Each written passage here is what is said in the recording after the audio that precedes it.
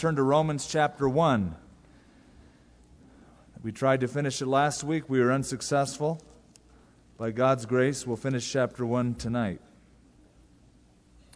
The world has been watching lately, however actively, however passively, the Senate trial of a President of the United States. Every night on the news, opinions are given by political pundits as to his innocence or his guilt. It's been going back and forth, and for some, it's gotten quite old, and people are sharply divided over the issue. But basically, it enables all of us to act like little judges against one person. In Romans chapter 1, we walk into another courtroom scene. In this courtroom scene, you and I are on trial. The whole world is on trial before God, who is the judge. And it's more than CNN covering it. God knows every thought, every motivation ever imagined in the human mind of all people. Thus, He can judge fairly. It's an ominous chapter. And just to keep in perspective the overview of the entire book, the outline of the entire book follows a fourfold structure. First of all, the wrath of God, introduced in chapter 1, beginning in verse 18, all the way to chapter 3, verse 20. The theme is the wrath of God. And it's very important that we understand God's wrath so that we can understand phase 2 of the book of Romans, and that is the grace of God, beginning in chapter 3, verse 21, concluding with the end of chapter 8. The wrath of God, the grace of God. The third phase of the book of Romans, chapters 9, 10, and 11, is the plan of God in view of Jew and Gentile. And then finally, the will of God, beginning in chapter 12, going through almost the end of the book, except for some concluding remarks. That is the outline of the entire book. And so for the first few chapters, he gets heavily into the wrath of God. He paints a very black, and by the end of chapter 3, you will see a very ugly picture of humanity. It's as if, before he sets the diamond out, he gets the darkest cloth possible, like jewelers often do, by the way. They'll spread out a dark cloth and put the diamonds on it so that you can see the contrast. And I think it's important to see the contrast. It's impossible to appreciate the height of your salvation till you understand the depth of your sin from which you were saved. And so Paul, in very eloquent terms, will do exactly that. This chapter, these chapters, contradict flatly the humanistic notion of social evolution, that man is getting better and better. Now, some of you smirk at that. Well, you should. Because Paul will say, no, there is not evolution. There is, let's coin a term, devolution. We're spiraling downward. Ever since the fall, things have gotten worse. Morally, we have become less enlightened as time goes on rather than more. Now, we mentioned last week that the word that Paul chooses for the wrath of God, he could have used many words. The most common word would be the Greek word thumos. We get the word thermometer from it, or thermos from it. The idea is a red-hot boiling heat that is uncontrolled, that is whimsical, that is left up to the individual who is just sort of set off. Something triggers that heat and they blow up. That is not the word used. Rather, the word that is used is the Greek word orge, which is a controlled, abiding, steadfast disposition of anger. God's anger is not uncontrolled. He doesn't have bad days and good days. You know, like sometime you'll have what you call a bad hair day. Of course, if you are bald, you have a no hair day every day. But God's wrath is settled, it is abiding. Verse 18, for the wrath of God is revealed from heaven against all ungodliness and unrighteousness of men who suppress the truth in unrighteousness. Just so you know, once again, it bears repeating, he's going to cover 4 different groups, or 3 and then an umbrella kind of a statement. First, he attacks, and we mentioned this last week, and we kind of left off somewhere in this area. He's showing that the pagan idolaters, just paganism in general, is guilty before God. So he sort of starts at the lowest level, where everybody would go, yeah, right, they're deserving of God's judgment. They've turned from God. They don't believe in God. So he begins there. Then in chapter 2, he picks it up with the moralist who would judge everybody else, excluding himself. Then he rises to the level of the self-confident religionist, or in this case, specifically, the Jewish religionist. And then finally, fourthly, he just takes all of humanity and says, all have sinned, all have fallen short. There is none righteous, no, not one. And he quotes Psalms, Proverbs, and Ecclesiastes, line upon line, several different places to show that the Scripture says all have sinned and fallen short of the glory of God. Everybody is without excuse. So, the wrath of God is revealed from heaven against all ungodliness, all unrighteousness of men who suppress the truth in unrighteousness. How many times have you heard people say that the God of the Old Testament is a God of wrath, and the God of the New Testament is a God of mercy and grace and love, love, love? And so you have two different gods poised in the Scripture, one in the Old, one in the New. Well, this is obviously a contradiction of that, wouldn't you say? This is New Testament. And what Paul is saying is that the same God has always had the exact same disposition towards sin. He's never winked at it. He's never been lenient toward it. He's never excused it. He will forgive it, however. And God will be gracious. Even as the wrath of God is revealed, the grace of God is revealed from heaven. And you just might want to compare verse 17 and verse 18 once again. The righteousness of God is revealed. And that's revealed in the gospel. And then in verse 18, the wrath of God is revealed from heaven. We're going to see that as bad as man is, God's mercy is greater. There's no pit so deep that God cannot reach into that pit.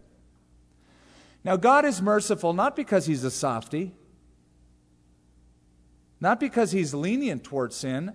For only one reason God is merciful, and that's because His Son died on the cross to pay for sin. All of God's wrath was placed upon His Son. Therefore, God's attitude toward sin has never changed. Simply now that Jesus Christ has died on the cross, it enables God to accept sinners by that one act and by believing in Him. So, again, comparing verse 17 and 18, you're in one of two camps. You either live in the righteousness of God and have the righteousness of God applied to your life, or you live under the wrath of God. And it's always better to live under the righteousness of God. Notice that the wrath of God is revealed against ungodliness and unrighteousness. Those are two different things. Ungodliness is against God. Godliness simply means God-likeness. And it's man's sin against the nature, the character, the rule, the authority of God. It's man's rebellion against God. Whereas unrighteousness is man's, you might say, inhumanity or sin against his fellow man. So if a guy goes out, gets drunk, drives on the freeway, breaks the speed limits, gets in an accident, kills somebody, that's his unrighteous act toward a fellow man.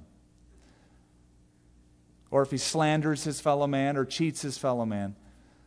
The wrath of God is revealed against ungodliness and unrighteousness. Verse 19, because what may be known of God is manifest in them, for God has shown it to them. For since the creation of the world, His invisible attributes are clearly seen, being understood by the things that are made, even His eternal power and Godhead, so that they are without excuse. Millions of years ago, no, I take that back. Trillions of years ago, as chemicals and substances were floating around through space, and finally this mud clod, dirt clod we call Earth, evolved into being through a series of explosions in space. And floods came and more explosions happened. It was very tumultuous. certain of these elements came together, separated, fused, and after millions and billions and trillions of years, suddenly one day, out of the pavement, oozed an automobile. It's just an amazing set of circumstances and coincidences that they all over time came together, but eventually evolved an automobile. That was very primitive. Single cylinder, wooden spokes for tires, not really strong, cloth top, sometimes an open top. But as time evolved, the models changed until we have today these beautiful 1999 models, a beautiful product of evolution. Now, of course, you know that that's absolute nonsense, and it would be easy to prove because design shows a designer has been around. As ludicrous as it is to think that an automobile just sort of oozed up out of the pavement and evolved from model to model, take something much more complex, the human brain, the eye, the system of mankind. To say that we evolved, in my opinion, it takes more faith than to say God made us. If you say, I believe we evolved, I got to congratulate you. You have a lot more faith than I could ever produce. And it does take an enormous amount of faith. It's not faith in the smartest of things, but I congratulate you for your faith. Paul's point here is that when you look at creation, what the Bible would see as natural revelation, primitive revelation, but it's natural revelation, nature around us, it would lead you to conclude that there is God. His invisible attributes are made manifest or visible by what you see around you. So the creation would speak of both His person and His power. As the psalmist said, when I consider the heavens, the work of your hands, the moon, the stars which you have ordained, what is man that you are mindful of him? Or Psalm 19, the heavens declare the glory of God. The firmament shows His handiwork. Day unto day they utter their speech. Night unto night they reveal knowledge. There is no voice or language where their speech is not heard. It is universal.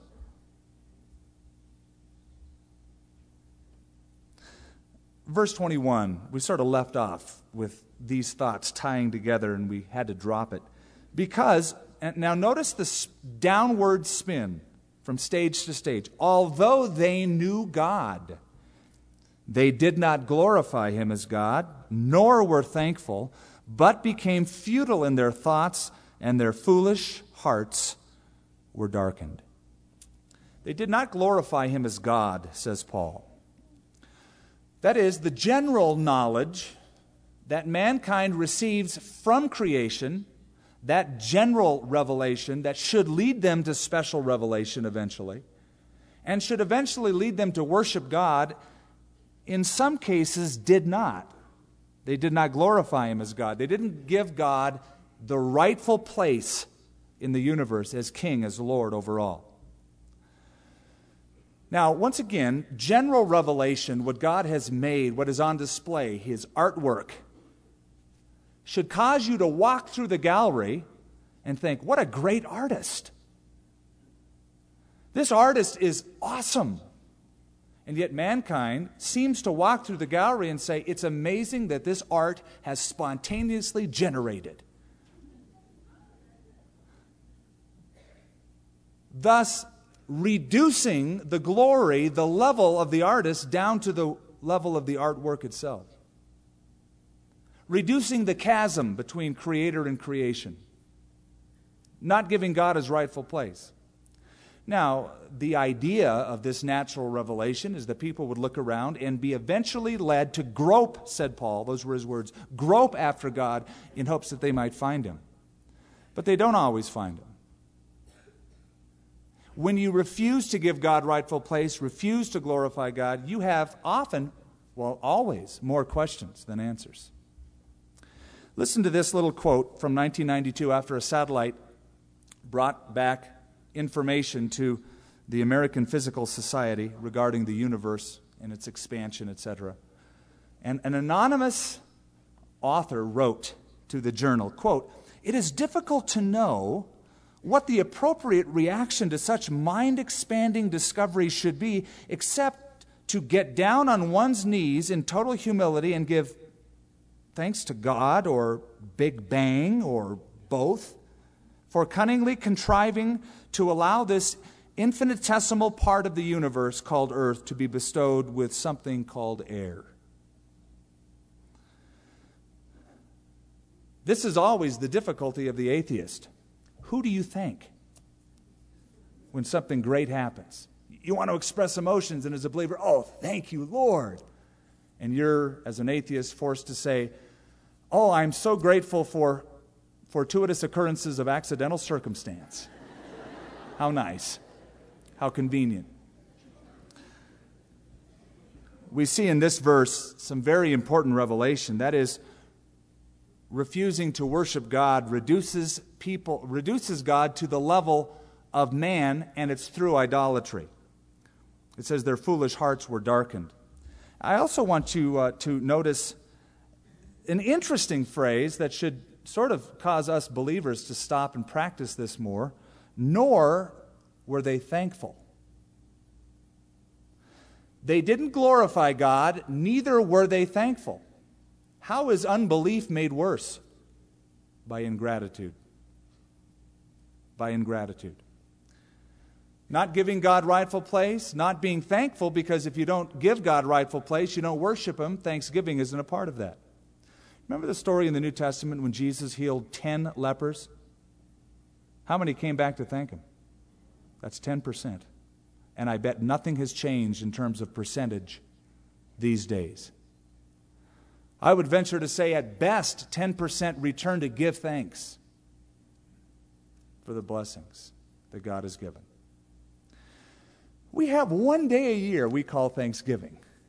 Isn't that weird? Now, originally it was a great idea. But it's almost as if we're saying, I have 364 days to gripe. And I'll thank God one day a year. It's the height in some people's lives of hypocrisy. I think it would be better to reverse it. Let's thank God 364 days. Let's all get together one day and just gripe. Get it all out. It's over with. And never do it again. Trouble is, with human nature, it'll never happen. Listen to this article in a news magazine. They did an interesting research article on prayer among Americans. The article says the majority of people we interviewed prayed, doing so in a rather superficial manner. Prayers were usually prayers of petition rather than prayers of thanksgiving, intercession, or seeking forgiveness. And they concluded, God, for some, is viewed as a divine Santa Claus. That's a secular magazine interviewing Americans who say they pray to God. A divine Santa Claus. Yet, in the Scripture, thanksgiving is the natural outflow of relationship with God. In the Old Testament, there were offerings called thank offerings that were part of the prescription. Is when you feel overwhelmed and you want to thank God, you bring Him this kind of an offering. In the Psalms, there's spontaneous outbursts, thanking God for His goodness, thanking God for creation, thanking God for His blessings. There's even a group of psalms known as the Thanksgiving Psalms. Notice that when Paul writes epistles, almost invariably in his letters, he thanks God for the people he's writing to. I always thank God every time I remember you, Paul often says.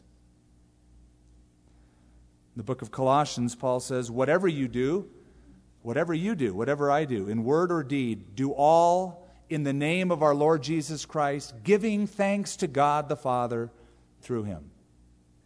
Now, we mentioned Thanksgiving. Originally, it was great, especially considering the time in which it was inaugurated.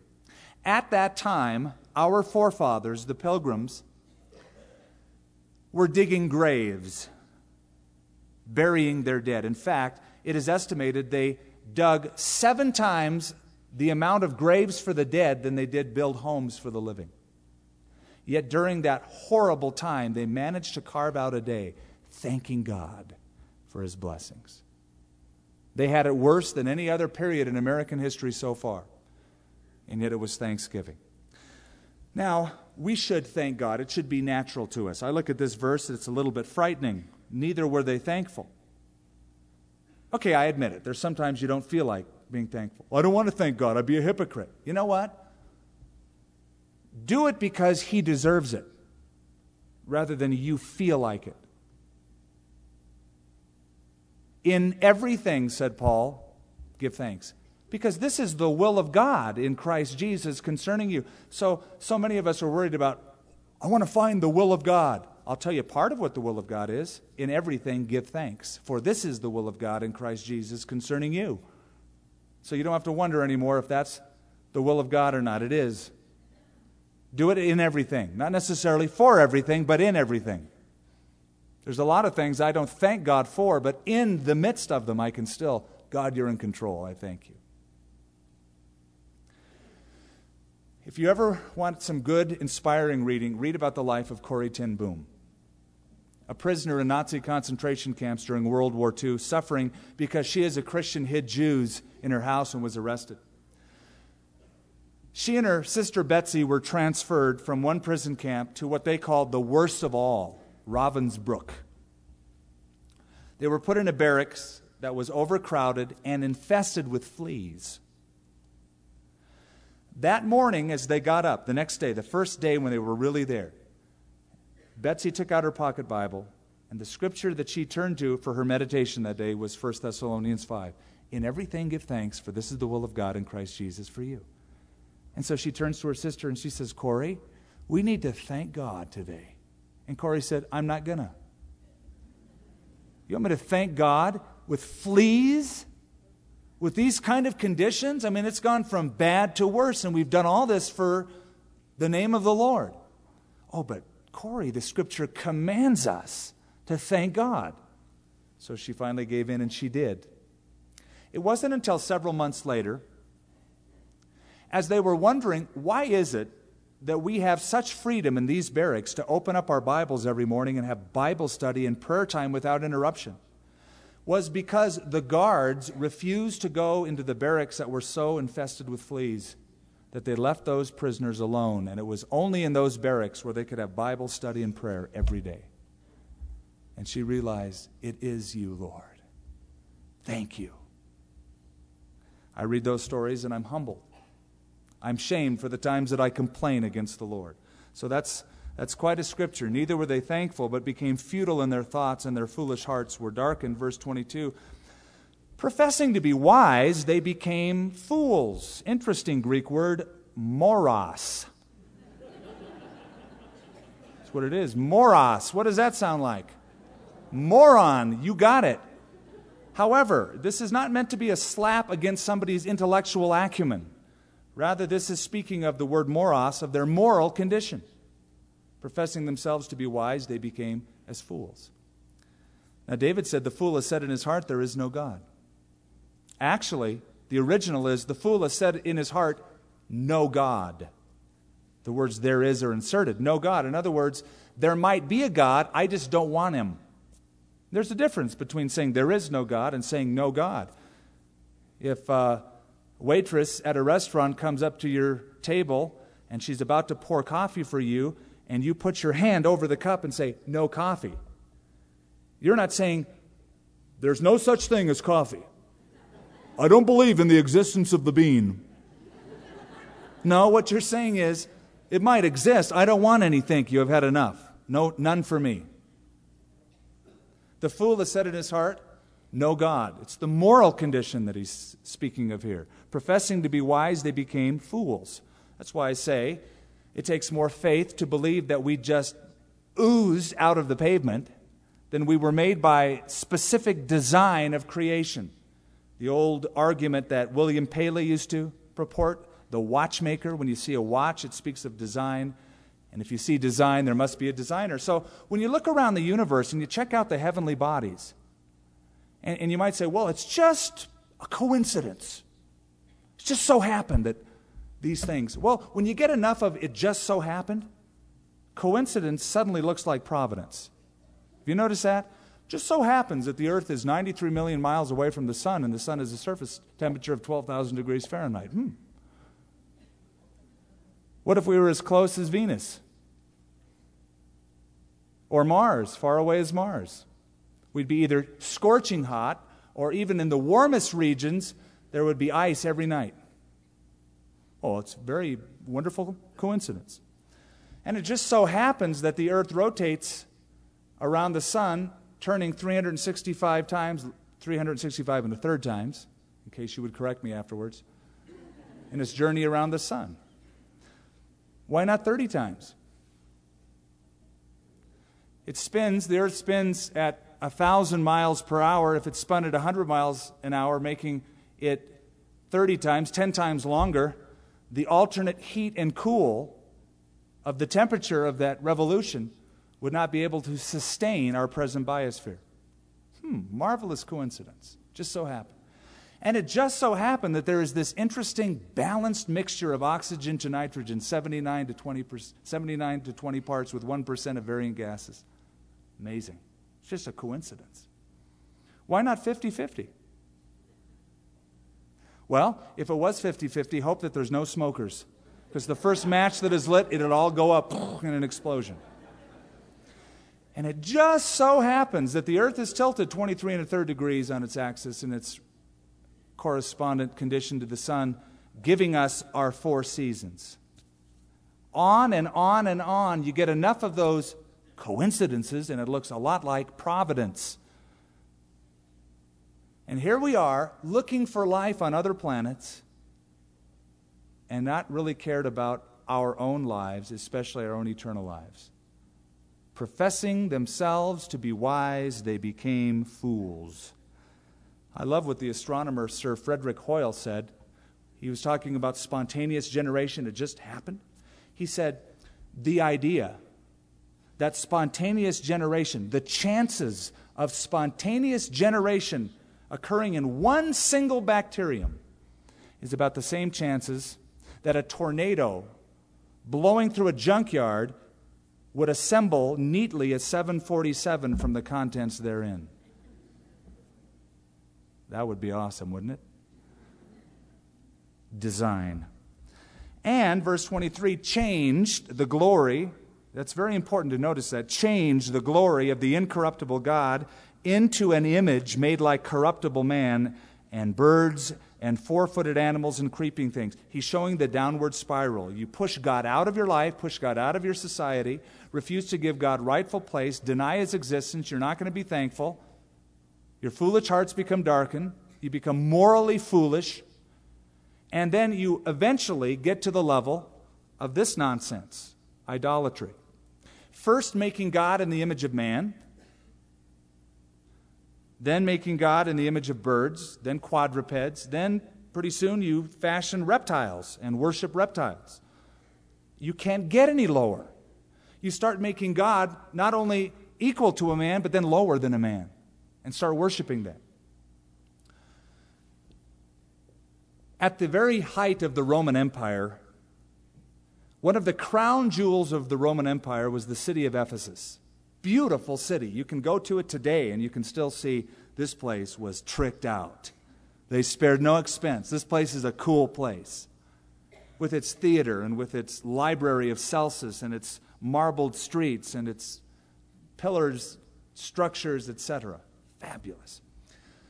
There was, in the city of Ephesus, however, a temple to Artemis or Diana, the goddess of the Ephesians. In fact, remember when Paul visited there and they cried out for hours, 2 hours in the theater, "Great is Diana of the Ephesians."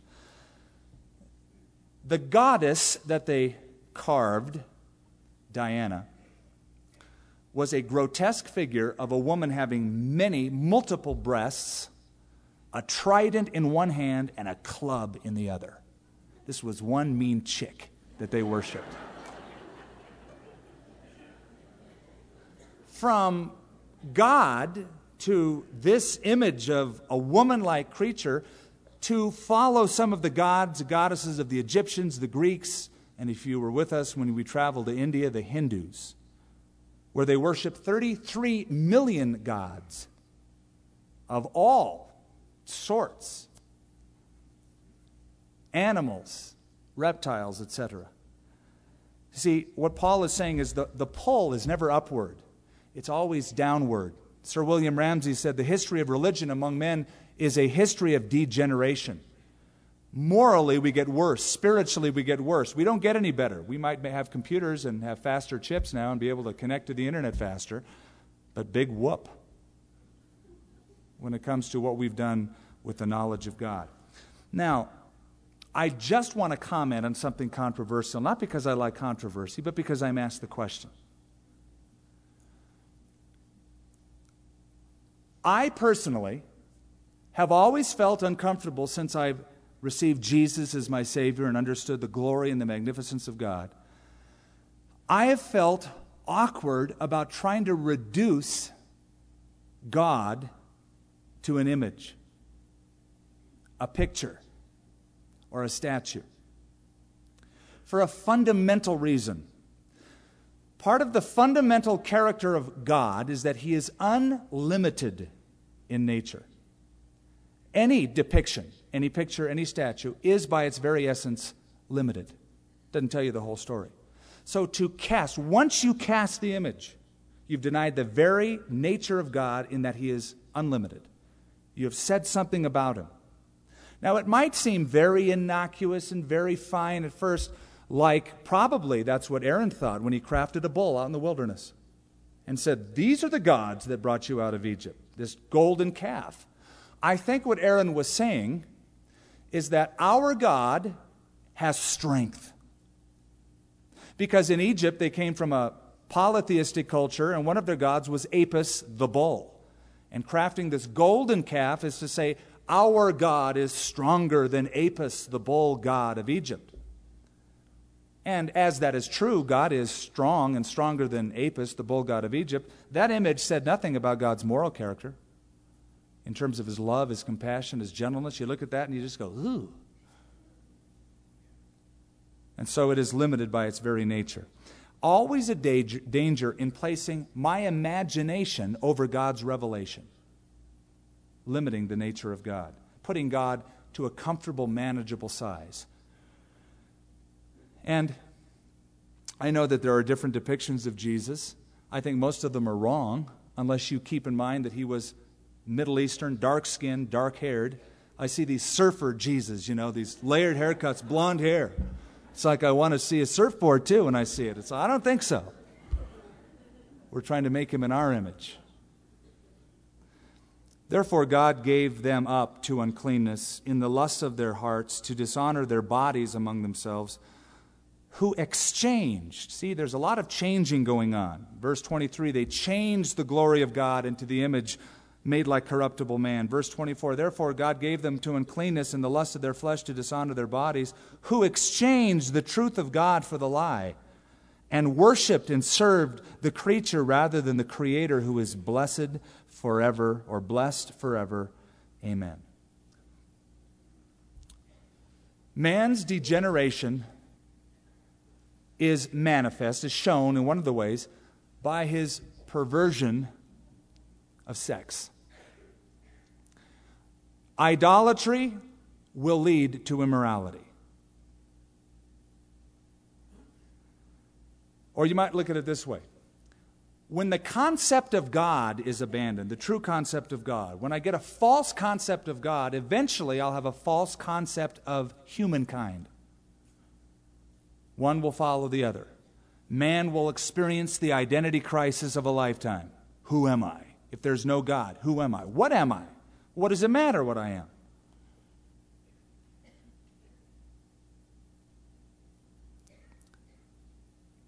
So God gave them up to uncleanness in the lust of their hearts to dishonor their bodies among themselves. Some people think that, beginning in this verse downward, that Paul has in mind, perhaps he does, perhaps not, that because he was writing from Corinth, maybe he could see out of the corner of his eye that great temple to Aphrodite, who was worshipped sensually. The prostitutes would come out at night, 1,000 of them, and seduce men and use the prostitute revenues for upkeep of the temple. In fact, it sort of became an aphorism. It became a saying. Not every man can afford a trip to Corinth, meaning because of the sexual freedom in the city and the expense to upkeep the temple of Aphrodite. And so maybe in seeing all of this debauchery around him, with that in mind, he's writing these things. But you'll notice, beginning here, he's going to refer to sexual perversion, heterosexual as well as homosexual. However, the emphasis is upon homosexual inversion of God's created order, because he's showing the depths to which mankind can fall.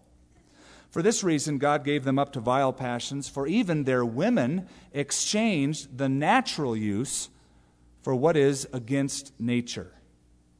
Now we have another change going on. Verse 23, they changed the glory of incorruptible God. Verse 25, they changed the truth of God into a lie. Verse 26, for their women exchanged the natural use for what is against nature.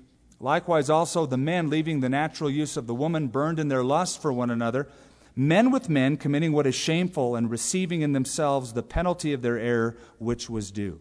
The original language is much more explicit. Rather than man and woman, it's literally male and female. In fact, in your margins of your Bible, it might say that. They might have a little footnote.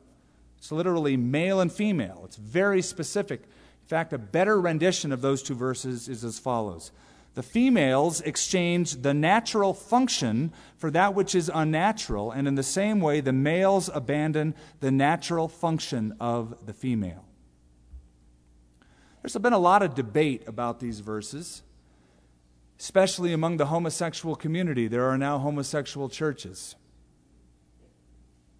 that will say that Paul isn't speaking about homosexuality here, when in fact, any linguist who knew Greek or knows Greek and knows the language, especially of that time, would have to dismantle that argument because of the two words that are used, natural and unnatural.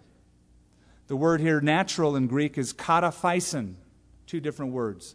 And then the word unnatural is paraphysin. Both of them were ancient terms to specifically designate the difference between heterosexual and homosexual relations. That which is physis in the Greek, the natural order, or as often described back then, God's natural order in creation.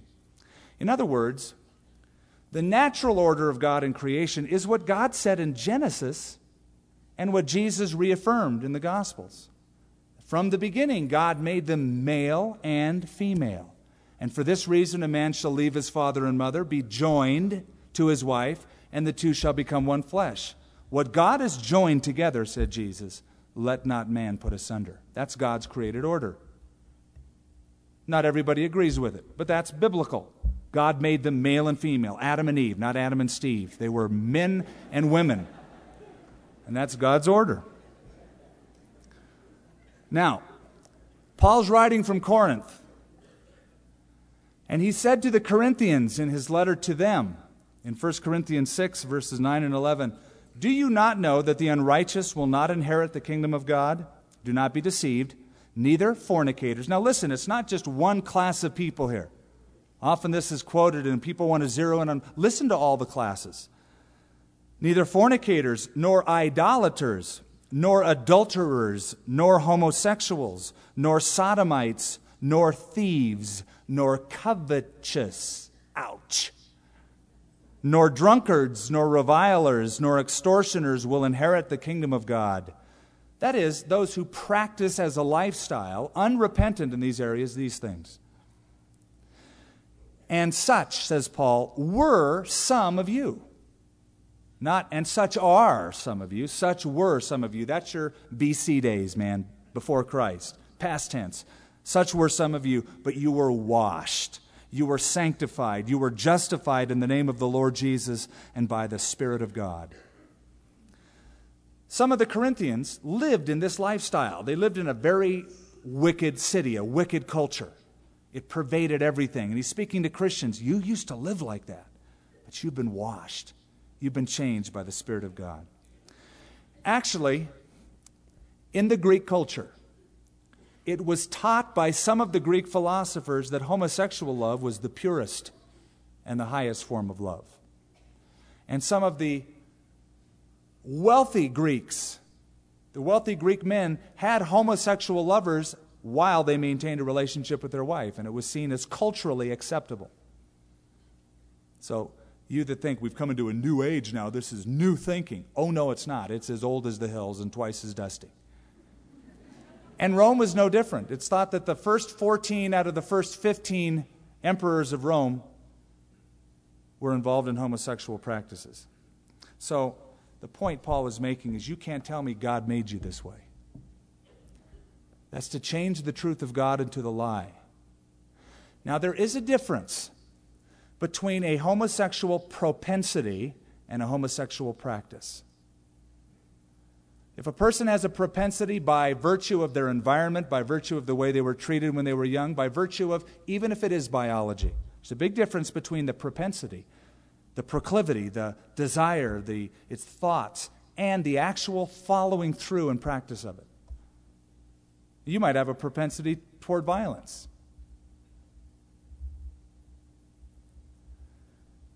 But by the Spirit of God, it can be maintained, and you can walk in the Spirit and not in the flesh. Now, if you blow somebody's head off and say, genetic, man, I was made that way. That's against God's natural order. That's wrong. Thou shalt not kill. You respect all life. So the difference between the propensity that may be in certain ones and the practice are two different issues. And as blatant as the Scripture is and as plain as the Scripture is, we must show love. We must teach that God can forgive and that God can change. And that God can redeem those years that Satan has taken. And that there is forgiveness. At the cross, we sang, at the foot of the cross, where it's dealt with. Notice the judgment in verse 24, 26, and 28 in the verse, gave them up. Look at verse 24. Therefore God gave them up to uncleanness. This is not a good giving here. In the lusts of their hearts to dishonor their bodies among themselves. Look at verse 26. For this reason God gave them to vile passions, and the women exchanged the natural use. Verse 28, even as they did not like to retain God in their knowledge, God gave them over. This is a very intensive New Testament verb. Part of the judgment of God is the restraining hand of God is removed, or the protective hand of God is curtailed.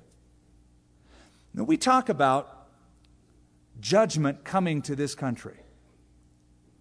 And I've heard the saying, and I've said it, and I agree with it in part, that if God doesn't judge America, that he owes Sodom and Gomorrah an apology. And yet, I wonder if we're not experiencing now the judgment of God.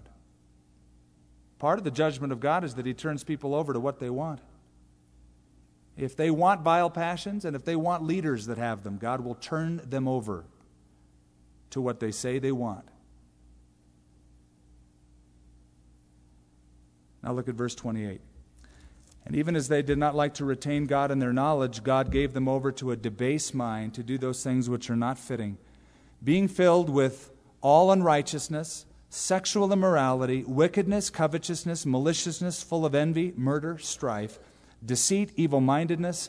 They are whisperers, backbiters, haters of God, violent, proud, boasters, inventors of evil things, disobedient to parents. Here might be an interesting assignment.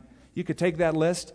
Tomorrow, go find a news article or a headline about anything on that list. You could do it within the first hour of tomorrow's newspaper. Those are pretty modern headlines.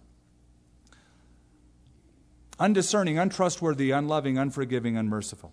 So, verse 28, they didn't want to retain God in their knowledge. They pushed God out of their moral, national conscience.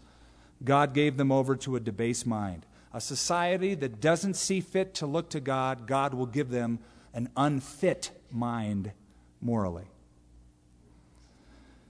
So, you know what? The more that you look around and see the debauchery of our world, of our nation, it shows you, it reminds us of what happens to any society that pushes God out, that won't turn to God. We're capable of doing things we never dreamed 100 years ago that we'd be doing. The last verse, who, knowing the righteous judgment of God, that those who practice such things are deserving of death, not only do the same, but approve of those who practice them. You know what the pinnacle of debauchery is in any culture? More than just allowing things to happen, it's applauding those who do them, giving our wholehearted approval to it. Now, in the days of Rome, there was the Colosseum, and I was reading this evening about the Colosseum, and I've been to the Colosseum, and I was just trying to imagine some of the horrors that took place there. As they would have the gladiator fights, and the lions, and the men and the women would be fed to the lions. Some of them are brothers and sisters in times past. And then in between some of the gladiator fights, they would take men and put leather helmets on them, and it would be blind men's bluff. They couldn't see a thing, but they'd have to run around, and they'd run into people, and they'd have weapons, and they would each have to kill the opponent, and whoever was left living at the end would be set free. He'd be the one prisoner that would have his freedom. He won it by killing everybody else.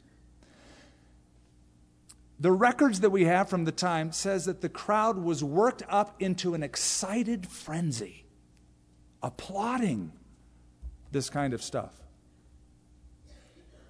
Now, while the person in the grandstands may never go and kill somebody, they're applauding it. How different is that than sitting in our living rooms or in a theater watching certain things on a screen saying, that was a great flick. In a sense, approving what is being done. Well, we'd never do that. But that captivating power of a media.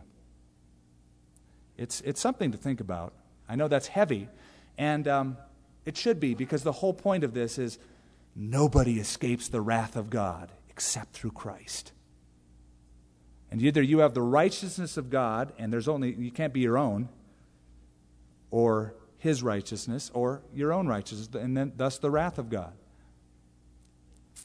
So God's wrath is real. God's wrath is certain. It's on all of creation. And He begins with the immorality class of people, nations who from the beginning threw off God. And at the same time, the grace of God is as real as the judgment of God. I just sort of want to balance this out here. It's as real. In fact, the judge in the end will be the Savior. Tonight He wants to be your Savior. If you say, no, I don't want to be my Savior, forget you, I don't like this. And if you reject the Savior, you will face Him as judge. Every knee will bow, every tongue will confess that He is the Lord. But next, when you see Him, it'll be as judge, not as Savior. I've received Him as Savior. Doesn't mean I'm better than you are. It just means I'm better off than those who haven't. Because I face Him as my Savior. He makes me His child. And I'll never have to face Him as my judge eternally, as He said in John chapter 5. There's a story about two friends that went to college in Australia in their undergrad. One of them went to his graduate and postgraduate work as a lawyer, became an attorney. The other guy became a banker, studied accounting, got a job in a very good bank, good firm. The banker was eventually caught, arrested for stealing money, for absconding with a large sum of money. He embezzled, I forget how much. And he was going to go to trial and, interestingly enough, face the man he went to school with, who was now a judge, his friend. And the Australian press made a big deal of it. You know, what's he going to do? Is this a biased case? How do you remain unbiased in this kind of a case? It is said that the Australian judge, after findings were in during the trial, leveled the heaviest possible fine against his friend for what he had done. He should have known better. And the stiffest possible fine he leveled against his friend. And then as soon as the gavel went down, he stepped, came off the bench, put his robes off, went up to his friend and said, I have sold my house, I have depleted my savings, and I have paid your fine. As judge, he acted justly. As a friend, he acted graciously. And so God is the only one who could say, you're all guilty. And the gavel goes down. I don't like that. You're no fair. Wait a minute. I paid the price for you to make sure that you would be in heaven forever with me. The judge wants to be your Savior, and he can be. That's sort of the story of the book of Romans in a nutshell. But we have 4 minutes to finish chapter 2, so let's do that. He leaves now the pagan immorality, and he speaks to an imaginary character in chapter 2, a moralist, a critical moralist. The kind of person who would say, I'm fine, there's nothing wrong with me. Yeah, God should judge those type of people, but I'm okay. You know, there's always that tendency to say, I'm at the top of the hill, and I look down at those on the bottom of the hill and say, those poor people down there, let's have a soup kitchen for them, and let's wash them up and clean them up, and I don't need any help, I'm on the top of the hill. Paul says, the standard on the top of the hill is the same as the bottom of the hill. In fact, those at the bottom of the hill usually recognize their need a lot quicker than those at the top of the hill, especially those who would judge others. Therefore, you are inexcusable, O man, whoever you are who judge, for in whatever you judge another, you condemn yourself, for you who judge practice the same things. But we know that the judgment of God is according to truth against those who practice such things. And do you think this, O man, that you who judge those practicing such things and doing the same, that you will escape the judgment of God? Or do you despise the riches and the goodness and the forbearance and the long-suffering, not knowing that the goodness of God leads you to repentance? The first group, back in chapter 1, were practicing all the things they knew were wrong and yet approved of those who did them. Right? That's bad, but it's consistent. The second group is practicing all the things they know are wrong, but judging others who are doing them. That's hypocrisy. And if I could impose a little statement for Paul, he is saying those who live in glass houses shouldn't throw stones. Therefore, O man who judges, he's speaking about a moralist who would judge others and not include himself. He's not saying that we shouldn't look at things discriminatingly or pass righteous judgment, which is a command of Jesus, but that we shouldn't pass judgment and forget about ourselves. It's amazing how we notice the sins of other people so readily, and we're wearing them and we don't notice it. We're so lenient on ourselves. I think we'll end with that tonight since the time is up. And you know what? We just have to pick it up next time.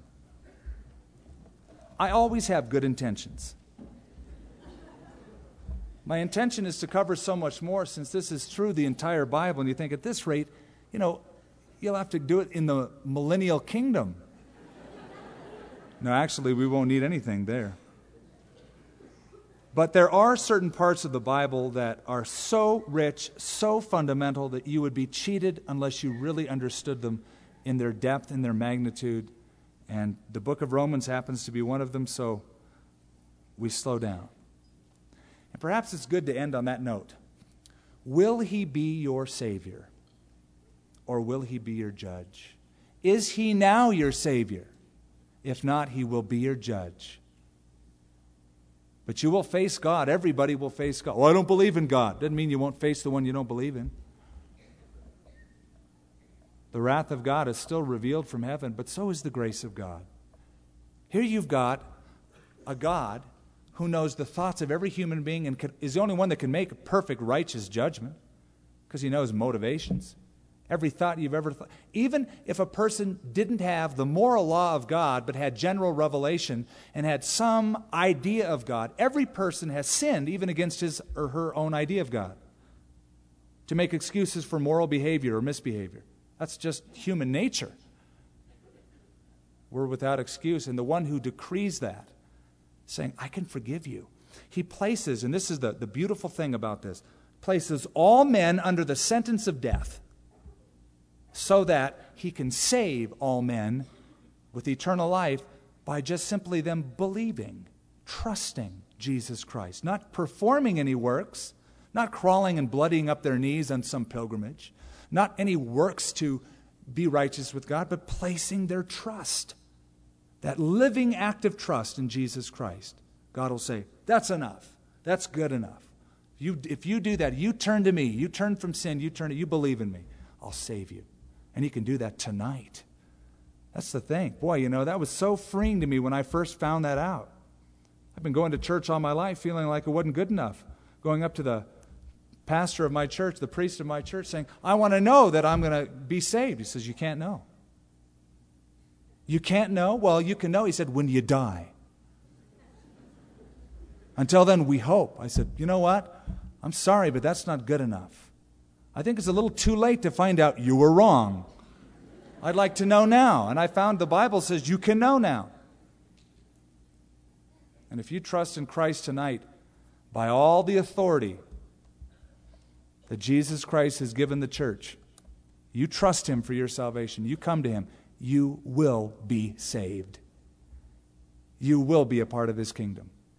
Those are His words. That's what He said. You pass from death into life.